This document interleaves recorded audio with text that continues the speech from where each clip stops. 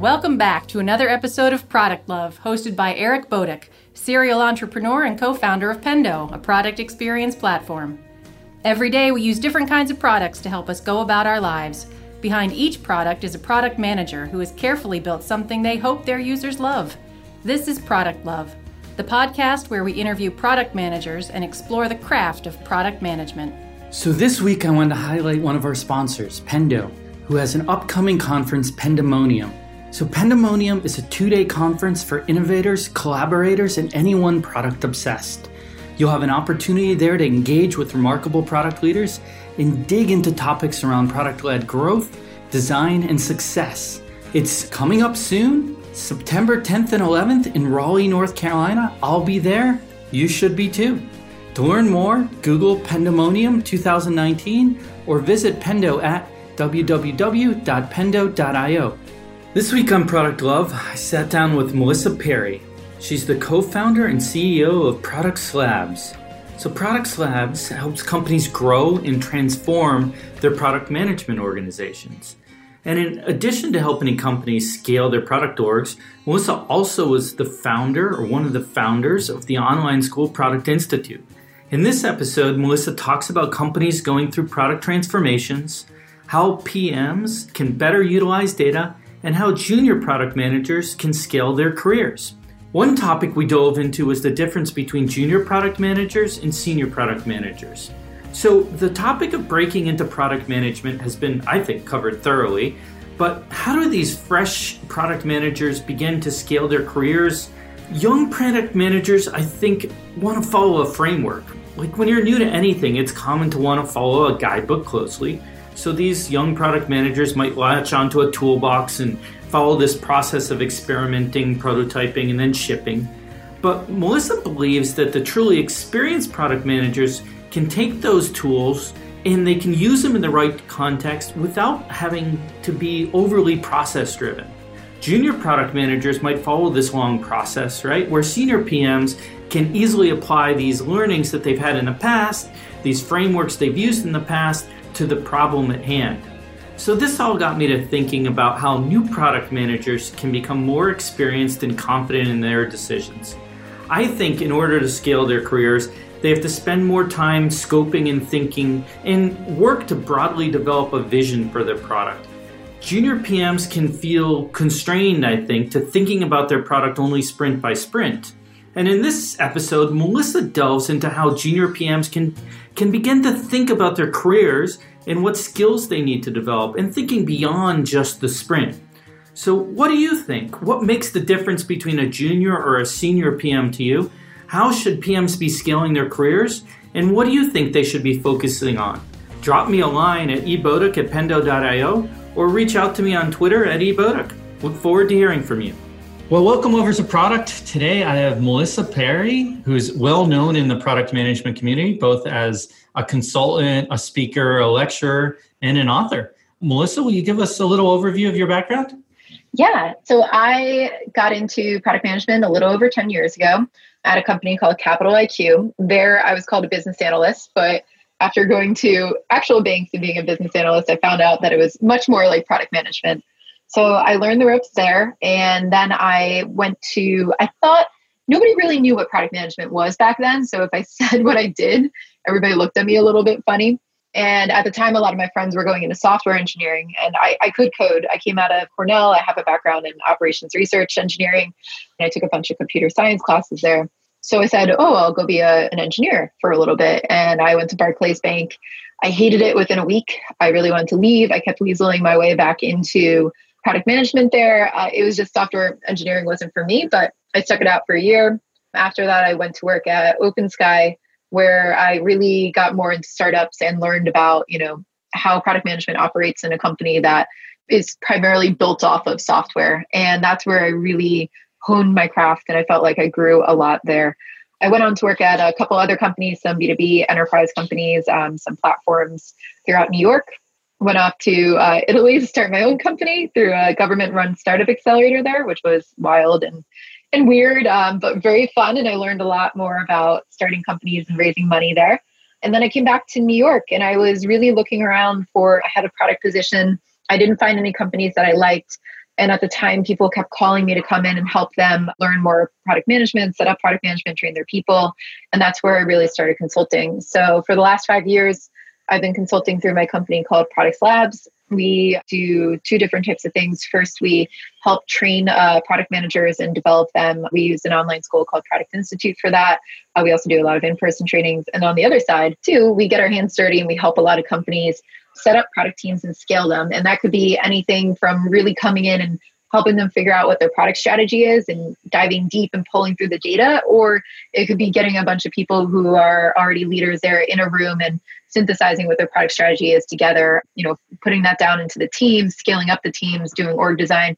So really the works. And it changes with the different types of companies we work with. So we work with anybody from growth stage, scaling up companies to enterprises going through transformation. So everything product in that way. Wow, there's a lot to talk about there. But first, let me start by asking about, your kind of different roles, right? You talked about working in product management, software engineering, even product design. So you've covered a lot of the facets of making products. Tell me a little bit about what you learned from each different role. Yeah. So when I was first learning product management, when they called me a business analyst, it was a very waterfall style of development. I didn't sit with the developers. I just wrote the specs. They were very, very long. I got, applauded and pat on the back because they were so detailed, and I never had to talk to the engineers. So that wasn't really about working with the team, but I did learn a lot about really thinking through the details of how do people use your products and making sure that they're well scoped out and well thought out. When I went to be an engineer, I came up with a better appreciation really of how do things actually get built and what are the nuances that go into that. So when I left and became a product manager again, I felt like I had a better understanding, I had a better appreciation for it. And I got a lot further with my developers when I actually was working on an agile team, communicating with them, understanding estimation, knowing that things take long, asking the right questions. And I think the engineering side really helped me with that, like being able to communicate with my team and bond with them better. But I rarely ever coded again. And I think I get a lot of people who ask me, should I code? Should I go take a development class? And I tell them no, because it helped me talk to my engineers. And that was my situation. But it also inhibited me from thinking bigger because I was always worried about, can I code the thing I'm speccing out? And the answer was no, because I was a really crappy programmer. Like I sucked at programming. So I didn't know how to do much. And my team had to sit me down and be like, Melissa, you just write this out like what you think it should be. We'll take care of the rest. Like we're better programmers than you. That's why you don't do this anymore. And I'm like, oh yeah. So I had to get out of my own skill limits to go back to product management and really think about, what should this be? What should the vision be? But I always like that it helps me. I kind of bond and ask the right questions with my developers better. And at the same time too, throughout that whole process of whenever I did product management up until that point, I had also done UX design, and I didn't know that it was two different things. So anything that I built, I also designed. I was in charge of all the wireframes. I did visual design. I'd go into Photoshop and mock everything up. And it wasn't really until about 4 years into my career that my boss was like, hey, so you've been doing UX design. You probably didn't know that, but we're actually going to hire somebody to do that now. So you don't have to worry about the design anymore. And I got really upset about that because I enjoyed that piece of it a lot. I really, really enjoyed coming up with the workflows and figuring out how people interacted with it and used it. So I guess approaching product management from like all three sides is you can really come up with a good foundation of how to work with your partners and, with the designers and the developers, but it also makes you think about products in different ways. I will say like I approached everything from a very design centric standpoint when I was thinking about product. And then I layer in the business sides of it as I progressed in my career. So I think having a good foundation in everything or just understanding every side allows you to get really that holistic systems thinking approach to product management, which I think is critical. You can evaluate things, for its feasibility, its desirability, how much its viability, if it's going to produce stuff for the business, like being able to look at it from every side, I think makes really, really strong product managers. So I'm very thankful that I had that experience. Yeah, I think the challenge, and don't take it the wrong way, but there might have been a benefit for you being the crappy programmer in this case. Totally. Is that I see like when people have too much depth, not only do they come to be kind of passionate about the problem, right? But they also start telling programmers how to solve the problem, right? How to write the code. And, being kind of a little less of a programmer, you kind of avoided that, right? Yeah, I agree too. And where I slipped up with it was with UX design. It took me a really, really long time to be able to pair with other UX designers and take my hands off the actual design, because that I did go super deep in afterwards. And it was my only responsibility. Not in one job, I was just a UX designer. I didn't have any product responsibilities, which I also thought was wonky, because they were like, oh, just go design this stuff. And I'm like, but what is it to do? Like, how's it going to produce value? And I asked all the questions they didn't want me to ask because of the setup of the company. But yeah, like you try to take over, right? Like you try to do all the roles. And if you try to do all the roles, you can't do any of them. So I'm very thankful that I was a crappy programmer, because, I learned to step back and I was like, all right, you guys got it. I don't want to interfere with that. I've learned as you get more senior in your career and as I've moved into more leadership positions, I step back from the UX design as well. Sometimes I sit there and I'm like, man, all I want to do today is just make a wireframe. I'm like so tired of dealing with all the other stuff, which I'm sure other leaders who've been practitioners get into that too. They're like, man, it'd be productive if I just built this. But you have to tell yourself no and step back and really like leverage a team for those things. So I'm very happy that it ended up the way it did. And I used to think, as a caveat to that too, like when I didn't know many people in product, like for a very long time in New York, I felt like I couldn't find any product managers. And when I did, I was like, oh, yes, like my people, you're here. Like, where were you? Were you under a rock? Like I couldn't find you before. But when I had that, right, everybody kind of treated product as like the jack of all trades and the expert at none. And I'm happy that over the years, people are seeing like, no, this is actually like a particular skill set. And I've been doing a lot of competency frameworks for product managers lately. And we do like a lot of skills-based assessments for the companies that we work with. And that was a big thing that went into the competency framework that I was looking at. I was like, you know what? I've seen so many of them and they were all about like, do you know UX design? Do you know tech? Do you know business? And it's like, yeah, but do you know product, right? And I think there is a very specific skill set and a specific competency that are needed for product managers that make them different than everybody else. Yeah, I would completely agree. So talk to me a little bit about that skill set, that competency while we're on that subject. And then I'm going to have to go back to Italy after that. Okay. Yeah. Like when I think of like what makes product manager, right, different than a designer or different than a developer or different than somebody on the business side, it is kind of like they can look at the big picture, right, and synthesize it into something that is packageable, desirable, marketable, right, that meets all those criteria. And you have UX design on one side, which focuses mostly on the customer experience and delighting the user. And if you pull business into it, you'll start to get more towards product. But UX is very much about like solving users' needs and problems and really diving into that and crafting a great solution around doing that. Development is very much about how do we get this done? How do we build this in the best scalable way to deliver that value to our users? And the business is about like keeping the whole business running. So it looks at things that are outside of product development, like, HR and finance and operations, right, to actually scale the delivery of products. But product management on its own, right, it's about this systems thinking of being able to look at all of that and say, like, how do I take this information, large amounts of information coming into me, distill it down to what's important, scope out something that people want to buy and use that's going to be delightful for them, that's going to meet our business goals and deliver customer value, right?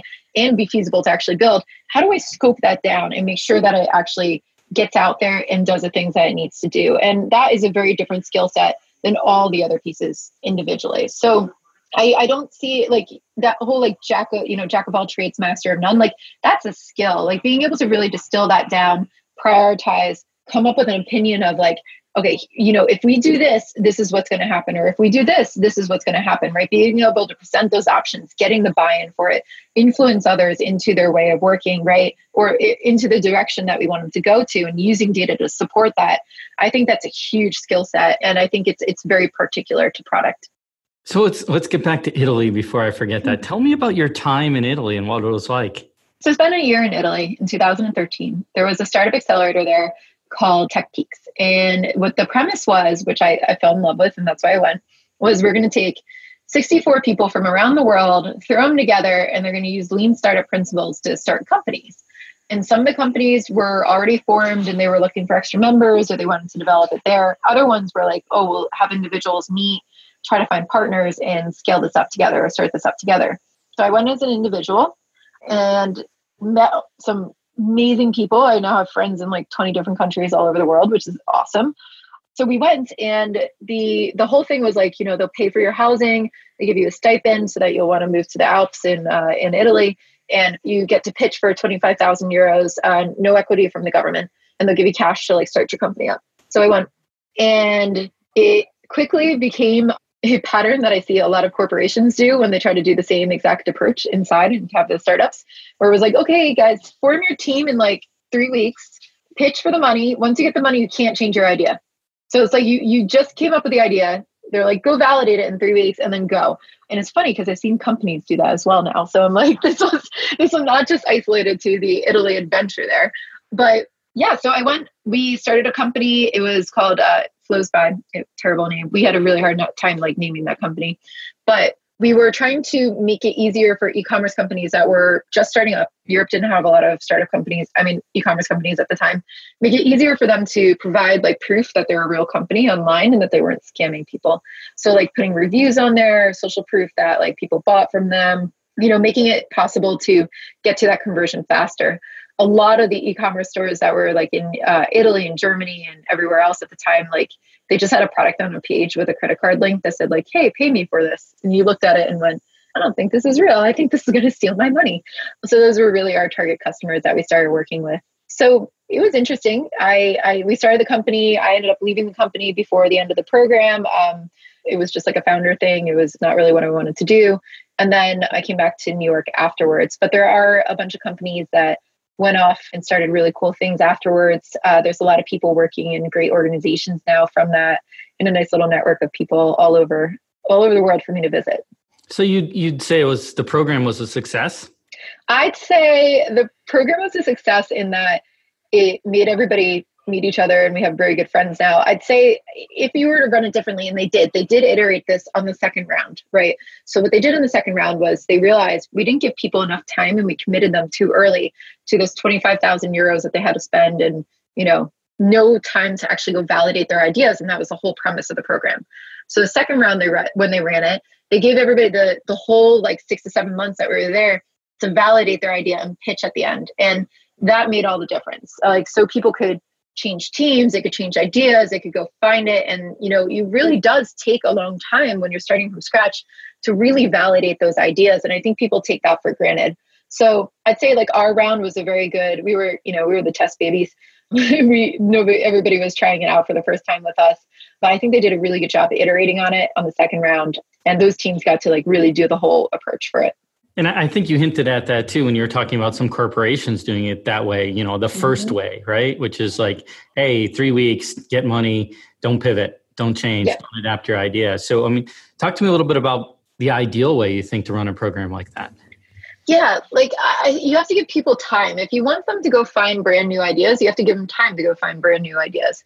And I see a lot of corporations like set a budget and say, hey, you got to go spend, $5 million this year, like validating that new idea. And sometimes it doesn't take $5 million to actually validate a new idea.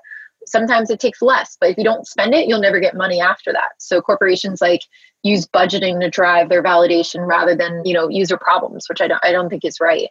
But the right way to do it, and the way that I've seen people successfully do it, is they do take teams, set them up outside their corporations. And that doesn't mean like, you have to spin off like a whole new business line, but they take them out of their day-to-day work.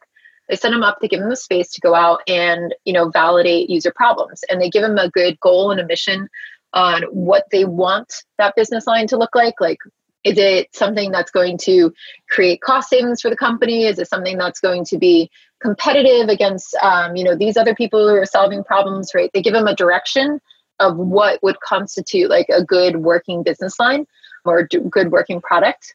They set them up and then they let them go out and really discover what the customer problems are, put that work together, use some data, do the market research, right? And come back with a plan on how to actually test that.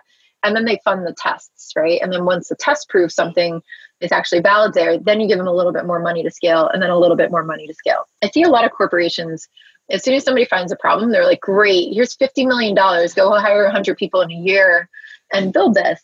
And just like any startup company, if you do that, you'll go through insane scaling and growing pains. If you don't have a strategy and you fund things before you have a strategy and you don't know how many people it's going to take, you risk slowing everybody down because now you have too many hands on deck and you just needed a small team to really get everything straight before you accelerated the growth.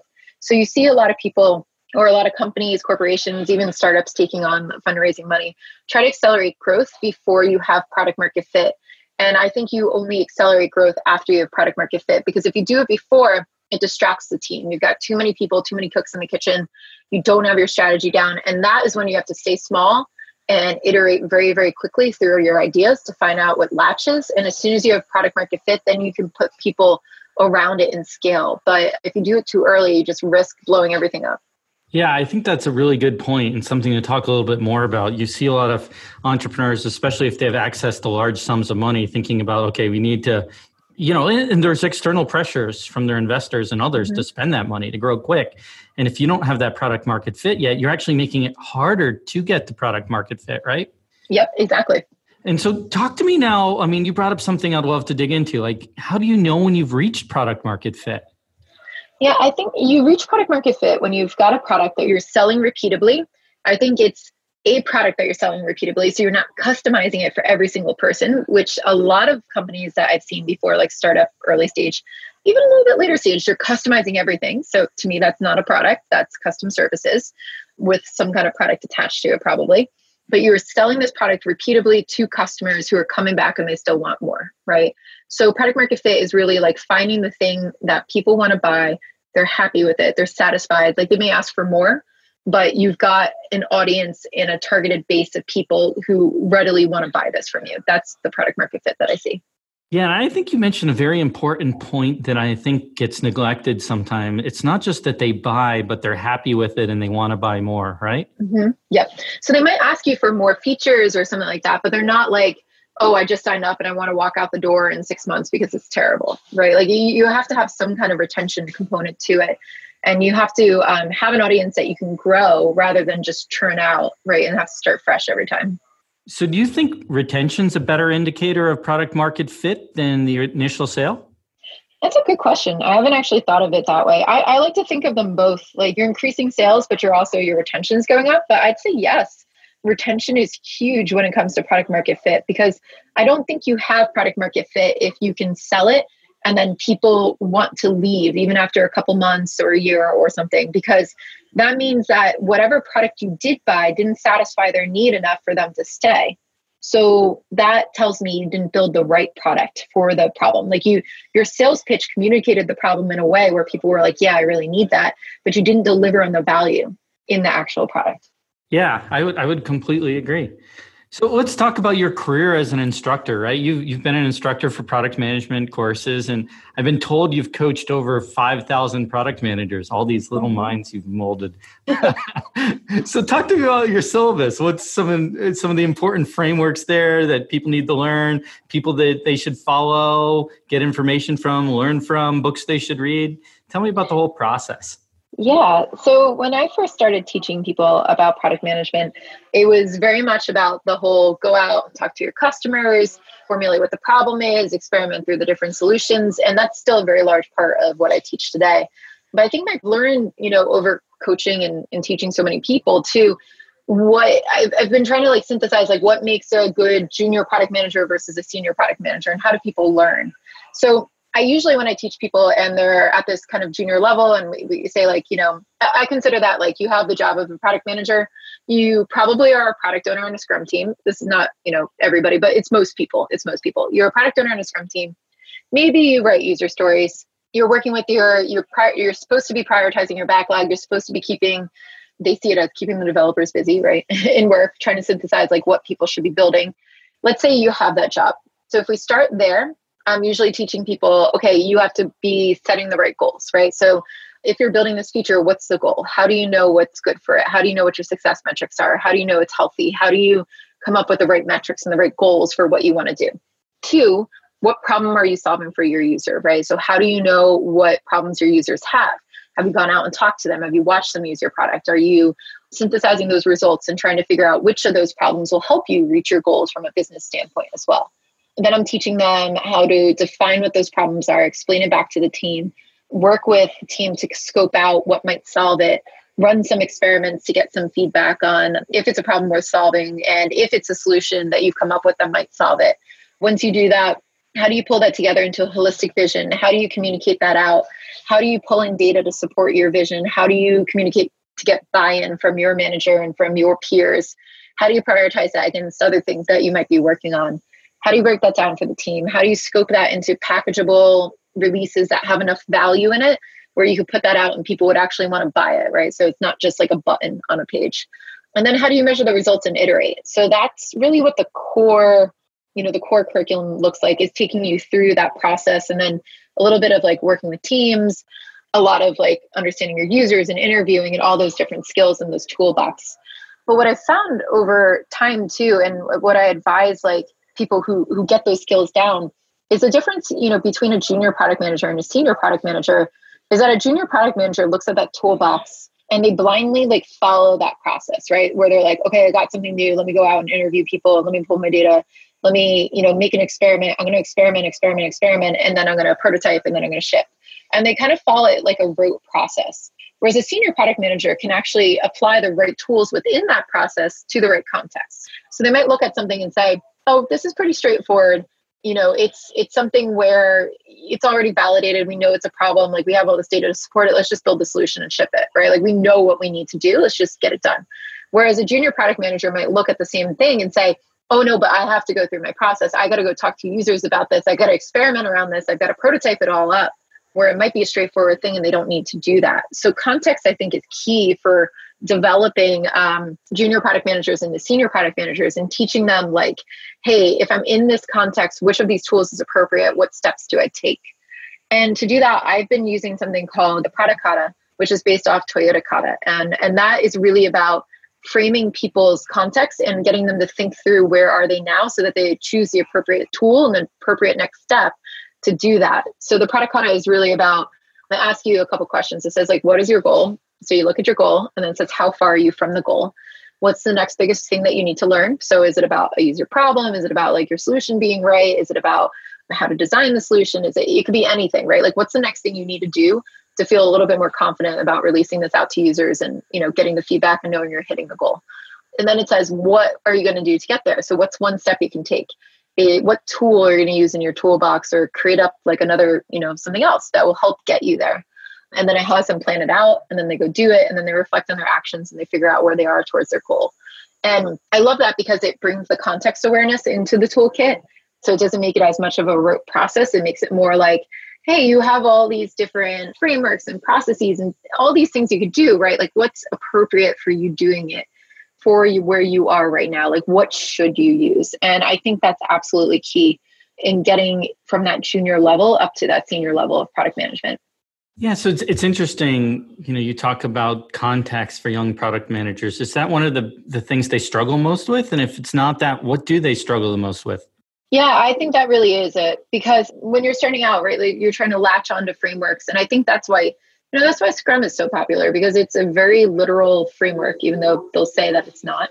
But it is a very much like, do this and do that and do this. And this is how we do these things, right? Like it's very prescriptive in the way that they do things.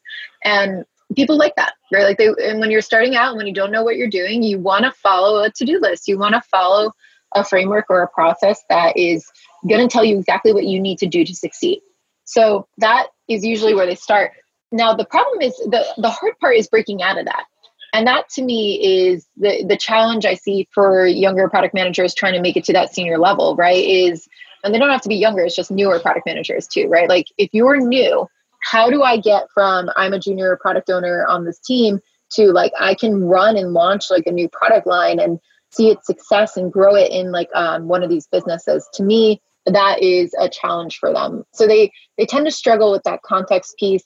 I see people struggle as well when they're new with the scoping and with getting buy-in. So I don't think some of those product managers spend enough time really figuring out like, what is it that we need to build? How do I scope this out? How do I communicate it with my team? How do I form like a longer vision that's not just a sprint, but like really looks at the long term and pulls it back into breaking it down into sprints? That's one that I see newer people struggle with as well. always like talking with customers, getting out, understanding your customer, really like honing in on that and not just looking at them as, surface level. I understand what you're doing. And then data. And data is a hard one because most companies just don't have the data that product managers need to be successful. So I'd say like that's not just a newer product manager struggle, that's an every product manager struggle. We do a lot like with VPs and CPOs in these companies now, and we train them and we help them. And almost always when they come in, and we help a lot of the companies hire those too. When they come in, it's the first thing they need. They're like, where's the data? Can somebody get me the data? And it's like, oh no, we don't have it. This company doesn't have data, even though we've been pushing on it for 6 months. And that inhibits those teams so much. And companies just don't realize that. But if you want great product managers, you need to give them the tools to be successful. And I think data is absolutely key there. Yeah, and I want to ask about older product managers, and by younger and older, I really mean less and more experience. But let's talk about that data for a second. Why don't they have this data? I don't think they set up the infrastructure for it. So at some large corporations that I've worked with, they just don't have data infrastructure because they built the code like 40 years ago. And they're these giant monoliths and they haven't instrumented them for data. So they don't realize that they need data. They're used to like an output-centric approach of like, we just do project management where we scope out this project and then we go ship it, and success is shipping, right? So they never really had any goals in those corporations that were outcome based. So they didn't think the data was important. Or I always think I'll say too, I think there's two types of companies, right? So there are companies that are primarily software based where what they sell, their product is software, right? Like, so Pendo is a software company, right? Because you sell software that helps you get the data out of it. But then there's other institutions that are like, 100 years old, and they're financial institutions or insurance institutions. And what they sold fundamentally was a financial product. But now in this day and age, you can't just sell like a financial product. Like you can't just sell a loan. You have to have the infrastructure of software around it in order to deliver that loan's value and scale it up. So there's a lot of companies that primarily didn't see software as the main product that they sold that I think are coming into like a reckoning these days where they're like, oh, wow, like how do I actually sell this loan without having software attached to it? It's like, you can't, like you have to make it able for people to manage those types of things. So the companies that grew up like with software as their product, I think get this more than the companies where software was not their main product for a long time. Because the ones that came up with software, when you sell things, right, like you have to attach the revenue back to the software that you're actually building. And that's a little bit more streamlined. Not that every software company has good data, because they don't. I've seen that. But I think they get that they should, at least more than sometimes the corporations. And the corporations, I think, built themselves a long time ago on old monoliths of code that make it really hard to instrument with data now. So now they're realizing they need it, but it's really hard to get it because of the way that they operate or the way that they built things in the past. Yeah, it's interesting you bring up the loan, and now it feels like things are more of an experience, right? And a lot of that experience is done via software. And if they don't have kind of that wrapper around this core product, in this case, the loan, if that experience isn't there, like make it easy to sign off on documents, make it easy to upload documents, have a list of everything you need for the loan, then that experience is horrible. Word of mouth goes out over, the biggest piece of software, so to speak, the internet, and it's hard for them to get more customers, right? So these traditional companies are now having to quickly evolve into like, being software or digital first wrapped around the core product, right? And that's got to represent a ton of challenges. Yeah, it does. And I have seen that over and over again. And I honestly think the companies that don't see that, like one of the biggest things I see in these corporations is that they still have business over on one side and they still call it IT. They still got tech over on another side, right? And they do not attach the revenue that they generate through the business back into the software products because they're not organized around these business lines. So if you take like a loan product, they're not connecting the software all the way down. They just scope out the project for somebody to like fix something in the loan and throw it over to the IT team. So IT is always seen as cost and the business is always seen as the revenue generators. And they don't connect those things and see that it's all one thing. Like your business is software. Like your business will be software for almost every company that we have launching today. If you want to sell it to consumers, it's definitely going to be software because how are you going to get it out there? How are you going to allow them to purchase it? So I think corporations have a long way to go to like tie those revenue back in. And I feel like I've been saying this a lot over the last couple of months, working with some people or doing some presentations for people where I'm trying to tell them like, product is a business function. Product is your business. It tells you how to run your business, scale your business, figure out what to do. And you may have people in financial institutions who are figuring out what is the exact loan type we offer, or what should be the APY on it, or what should be my percentage discount or anything like that. And that's fine. There's a science to that. But getting that loan out, the experience around that loan, how people get it, if you should offer the loan at all, right? Those are all product decisions, and they're a key business component to modern companies. And a lot of corporations have not caught up to that yet. Yeah, I think it's interesting. And obviously, or at least to me, tying the business side and the IT side together is a role for the product manager, right? Exactly. Yeah. And it's not, I've seen some people do that where they're okay, well, they'll just sit in the middle and translate. And you're no, we're all one team here. This whole company should be thought of as one team. And if you have a business line that does credit cards, right? You've got people that are figuring out what type of credit card to offer to which type of people, if they're approved or not, on the financial side, the terms for the credit card, that's fine. But you also have people figuring out what would be a delightful credit card? What are new rewards that we could actually do for people? How could we make it easier for them to pay online?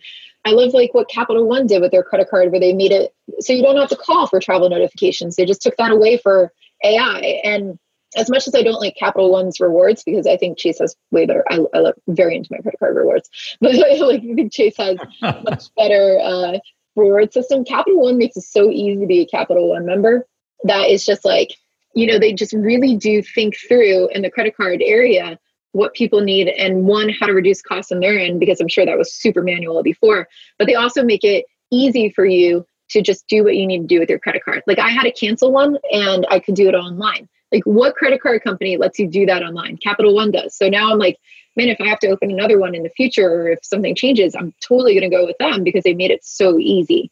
And I think that's I just think that type of mentality applied to things that are older industries really makes a difference today. And that's where corporations have to catch up. Yeah, I would agree. I think that's great. And there's a huge opportunity for corporations now to differentiate themselves under things that seemed very commoditized, right? Like loans, like the loan process, where you now can really differentiate yourself and grow your business and take it away from some of the maybe your traditional competitors by having an experience that's just much better. Yep, exactly. And it's one of those things where you've already solved the big problem where people need loans, but now you just got to figure out, how do I give them an experience of getting a loan, which makes it 50 times better than my competitors. And honestly, so many of those companies are so far behind. It doesn't take much, but I think some of the corporate bureaucracy and the slow roll of having 45,000 people that you got to change over to those concepts, right? It does put them at a loss. It makes it slow to do those things. And unfortunately, if they don't hurry, it's going to be other startups that are going to come and take it away. Well, let's loop back to that question I was going to start, that I had a while back. I guess I shouldn't say start with, but had a while back. What's the biggest thing older and more experienced, I should just say more experienced product managers, what do they struggle with? So what we've been working with a lot of people on is making that leap from a practitioner product manager to an executive. So how do you go from being okay, I'm really good at being a product manager. I can launch product lines. I can be the most senior person on the team. I can lead new products. I've got this cold, but how do I now go to a VP of product? How do I now go to a chief product officer over a large portfolio? And that's usually the thing that's missing from people who are more experienced. It's hard to make that leap. Because if you're a great practitioner, what you've been doing a lot is execution. And as you move up the ladder in product management, it's one of these few careers where, actually it's not, it's actually very similar to other careers where just because you're great at execution doesn't mean you'll be great at leading or strategy. And your job changes a lot in product management from execution to strategy. And then you have to enable other people to go execute. So how do you start enabling teams? How do you start thinking about the financials of the company and pulling your software decisions back into that, your product decisions back into the financials? That's a really big part. Some companies are really good at that. Some product managers I've seen are actually phenomenal at that. And there's some large corporations that make them do that, which is cool. But most of the more experienced people I see have a really, really hard time with that because they've never been asked to do it before. There's also different strategy frameworks or thinking about growth. Having the playbook for what strategies work in which companies. If you're a growth stage company, what are the different areas to actually sustain growth, right? Like, how do you bring it back into like what the growth metrics are to, I guess, like understanding valuations if you're a company that has investors, right? Understanding net retention, like those types of metrics, right? And what's actually going to pull for your product. So it comes a lot more back into like how your business is run and what stage you're at. And I think that becomes critical for finding the right type of leader. So understanding those different playbooks or what's actually needed there. And then scaling teams, right? Like getting your org design down, knowing how to organize people around the right teams. When you become a leader as well, it's not just about having product managers. It's about having, data analysts to help you pull the data or synthesize it. It's about having researchers on the team. It's about, it's about building out a team that's a comprehensive organization and not just growing a couple individual product managers. And that's a big shift as well. Thanks. I think that was a great answer. And there's a lot to dig into there, but I want to move on to talking about high quality decision making. So let me step on to something you wrote on Medium a little while back, and that's product people know that data is the driver of high quality decisions and decision making now, but few of them can accomplish the translation of that data to making better decisions. So can you expand on that and talk a little bit about what product managers can do to better utilize data? Yeah, I think they usually have trouble, I think, taking the data, synthesizing it and figuring out like, what's the right data to support this? And I think that all starts with a hypothesis as well. So we actually had this conversation. We have a couple product data analysts on our team who are new to product, but they're very good data analysts and they're learning it. So we're teaching them. And when we started talking about things like market research or pulling data, we had a conversation about like, what makes this different than what you were doing before as it applies to product, right? Like, how do you take this and know that you're going to be good at it with product? And what they came up with too was having that hypothesis-driven approach. They said the biggest thing that I learned from the work that we do is that everything is driven by a hypothesis. So we start with what are we trying to learn, and then we tactically get the data and we pull that back into the hypothesis to prove if it's true or not, right? And that defines all the research and all the things that we do around things. And I think that's key. So I see a lot of product managers just get, I think, swamped with too much data and they don't know how to pick through and figure out what's important. So your like signal to noise ratio is really, really high there. You're not sure what you should be paying attention to. And it kind of paralyzes them with fear. So like I had this problem too. I was doing like A/B tests on a product a while ago, this many years ago, but we were trying to figure out if we were going to increase conversion on this one specific, site that I was doing. And we're A/B testing away and I'm like really looking at the data and I'm like, oh man, it hasn't increased. And it was so focused on like getting that experiment out, testing it, coming back with data and looking at that data that I didn't stop to realize that what we were testing around wasn't really the problem for the user. And I had to really pull myself back and say like, okay, if all this data is coming out flat after this couple of weeks, that means that whatever I'm testing is not the right variable. Like we're not actually making a difference here. Nobody's actually seeing this. So we're just testing around the wrong thing. And I think those types of decisions or those types of realizations are sometimes what hold up product managers. So, high quality decision making is really about tying the data back to the decision that you have to make in a way that either supports it or confirms that it's not the right way to go. But it's not just about like shoving data at people. And I see that in a lot of OKRs as well. Like I ask people what their goals are and they'll give me like a list of 7 things. And I'm like, how do you make a decision when you have 7 different variables to actually look at? That's kind of impossible. So I think like very experienced product managers are like, and make high quality decisions based off the most important and the right data. And they're able to synthesize that framework down into something that's easy to understand, that is definitive. And then they might not have all the information, but they can look at it and say, okay, this is our best foot forward. Like, let's take this path and let's go and rally people around that. Awesome. So talk to me now about building products. That's definitely something I want to talk about. And more specifically, how product managers should be approaching building features and how product teams should prioritize there. Yeah, prioritization is, everybody has this issue with prioritization. They always ask me, how do I prioritize? And when somebody asks me that question, I ultimately know that they have no strategic framework in place to help them prioritize. So there's probably no goals around what they should be hitting. There's probably no constraints around it. So it tells me like higher up, something's missing. So it's usually where we start. So it's easy to prioritize when you have a good framework in place that tells you like, what are the outcomes that we're expecting from here? what are the strategic intents of the company? So I teach everybody our strategy framework, which goes, vision for the company, strategic intents, which are like your 3 top priorities from a business standpoint. So that could be like grow into a new market or launch a new business line or diversify like your revenue, that type of stuff. And then you break that into product initiatives, which are very much more about what are the problems we're going to solve around the product portfolio that we have here that we can actually achieve those strategic intents with. And then the teams go figure out what the solutions are, the features are to get there.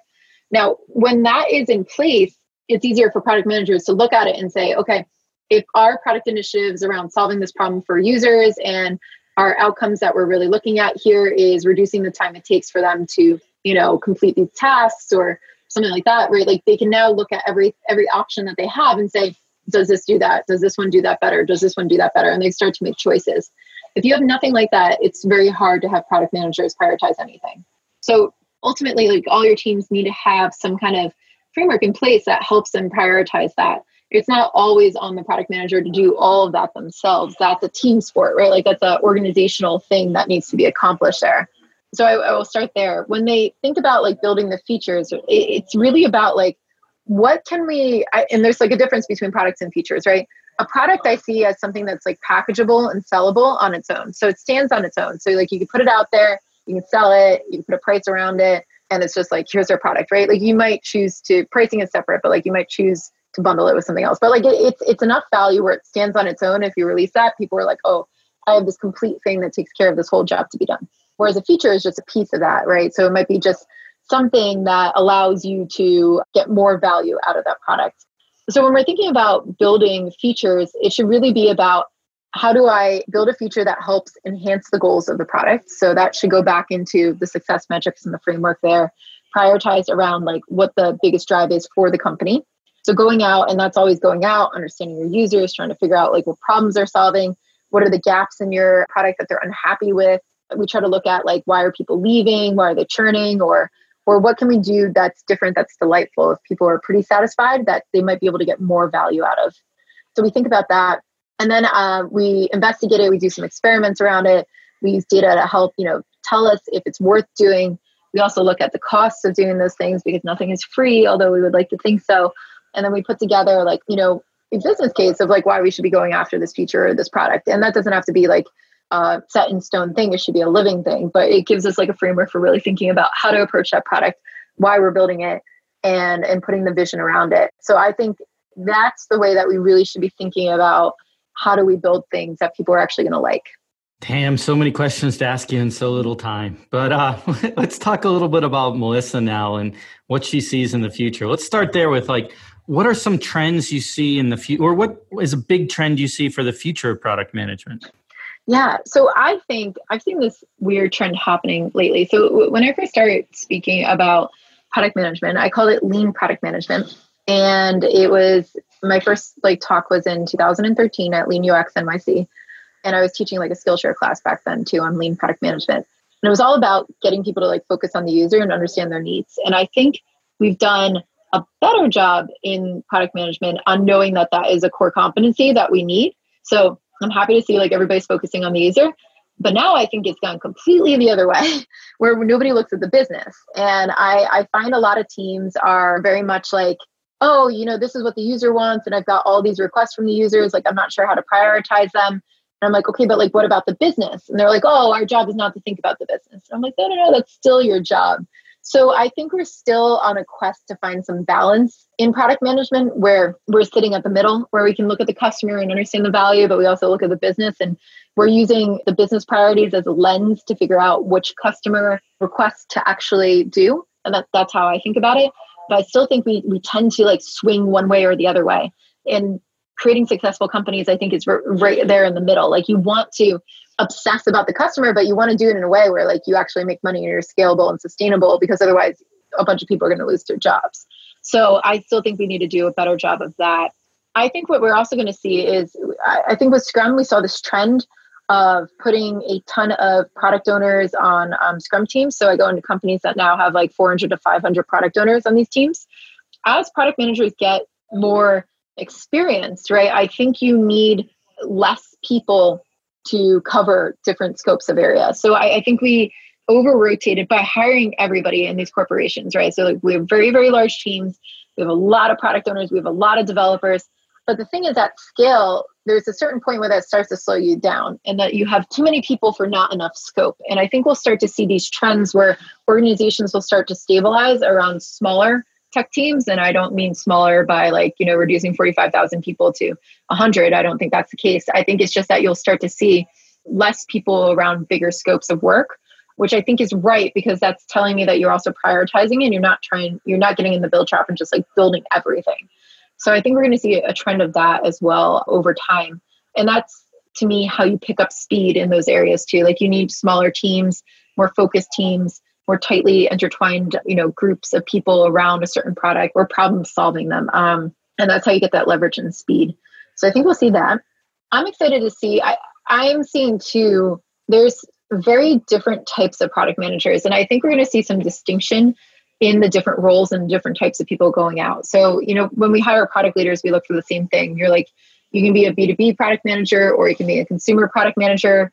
You see a lot of product managers who work for consumer companies might have more of a marketing edge to them compared to like an enterprise product manager, B2B, who might be like more businessy focused or user experience driven. I think we're going to start to see a little bit more specialties in product management because it's such a wide breadth of people. And I think there might be some more role distinction or background distinction actually associated with the type of work. Because I think what you would do if you were like a product manager for, let's say, like a dating website that runs off of ads and getting more acquisition people on it, right? Like an acquisition focused product manager is, I think, different than a retention focused product manager. And we might see some differences in capabilities and distinctions in there coming out. I'm curious to see if that happens, but I do see different trends that way. Yeah. I think it's interesting. You mentioned early on this like overcorrection, right? I think of it as like the pendulum tendency, right?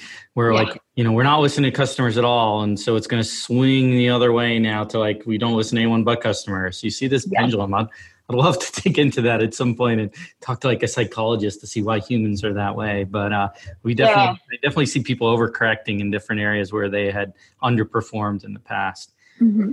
So a couple of final questions for you before we run out of time. And I feel like I could talk to you for another couple hours, but let's stick to two more questions. And I'll ask you, I usually ask this is, what's your favorite product and why? But in your case, kind of like me, maybe it's what product do you hate the least, right? I mean, if you seem a little bit like me where you always want to make things a little bit better. So what product is your favorite, or should I say, what product do you hate the least? So they took away my product that I hated the least, which was Inbox. And now I'm very upset about it. So I used Inbox to like manage my life. Like my email is my to-do list. And when they took away Inbox with Google, they screwed up my entire flow of like how I work. And that made me so upset. And the regular Gmail is just not the same. It doesn't have the same swipes or interactions. And I can't snooze the things I used to. I'm very, very mad about that. So I think Inbox was like a great product that obviously got created by like a group of people who I'm pretty sure like went rogue and did that because you could just tell it's not like the same as Gmail. And it was so user focused. And it was so much about like giving people a workflow and a way to do that. And you could tell that they got their people, right? Like they really understood how people used email. And especially like, I felt like I was the exact target persona for it. And then they took it away. So that was my favorite product. I'm really mad that they didn't just make Inbox the regular Gmail. I'm sure they had reasons. I have absolutely no idea what those reasons are, but that is my least hated product. That's awesome. So a final question for you today. What are 3 words to describe yourself? Ooh, 1, tired. doing so many things, but no, I'm excited to do things. 1, I'd say, it's so hard to put it like down into 1 word. I never really like went through this exercise. 1, curious. I'd say I'm always curious about new things. Like I like learning about new things. I like learning about domains outside of product management that will help us with product management. So I'm always like looking to read books and looking at different topics that will help further the craft or are different. So love learning. 2, ambitious. I feel like I very much want to help shape the way that product management is going to be perceived in the future and grow it and help like a lot of people find homes in companies that are doing product management well and helping those companies do it well. So like I don't know, like I really want to see a world where people walk into a company and they know exactly what to do with product management and they rock at it and everybody rocks at it. So I want to do everything I can do to help that. And then 3, I'd say resilient. I think that's a good word because I'd say like I've failed a lot in my experiences and I see them as learning experiences. And some of those failures have been pretty big and some of those have been smaller, but every step I feel like I try to learn from it and move forward and just keep going. And that's probably I'm very mission driven of like trying to make product management better. So I think that helps, but I think resilience is absolutely key with this profession. Awesome. Well, thank you. I appreciate your time, Melissa. This has been great. Yeah, thank you. It was so great talking to you. This has been Product Love. Thank you for tuning into this episode. Check out the rest of our articles and interviews on productcraft.com, an online magazine by and for product people.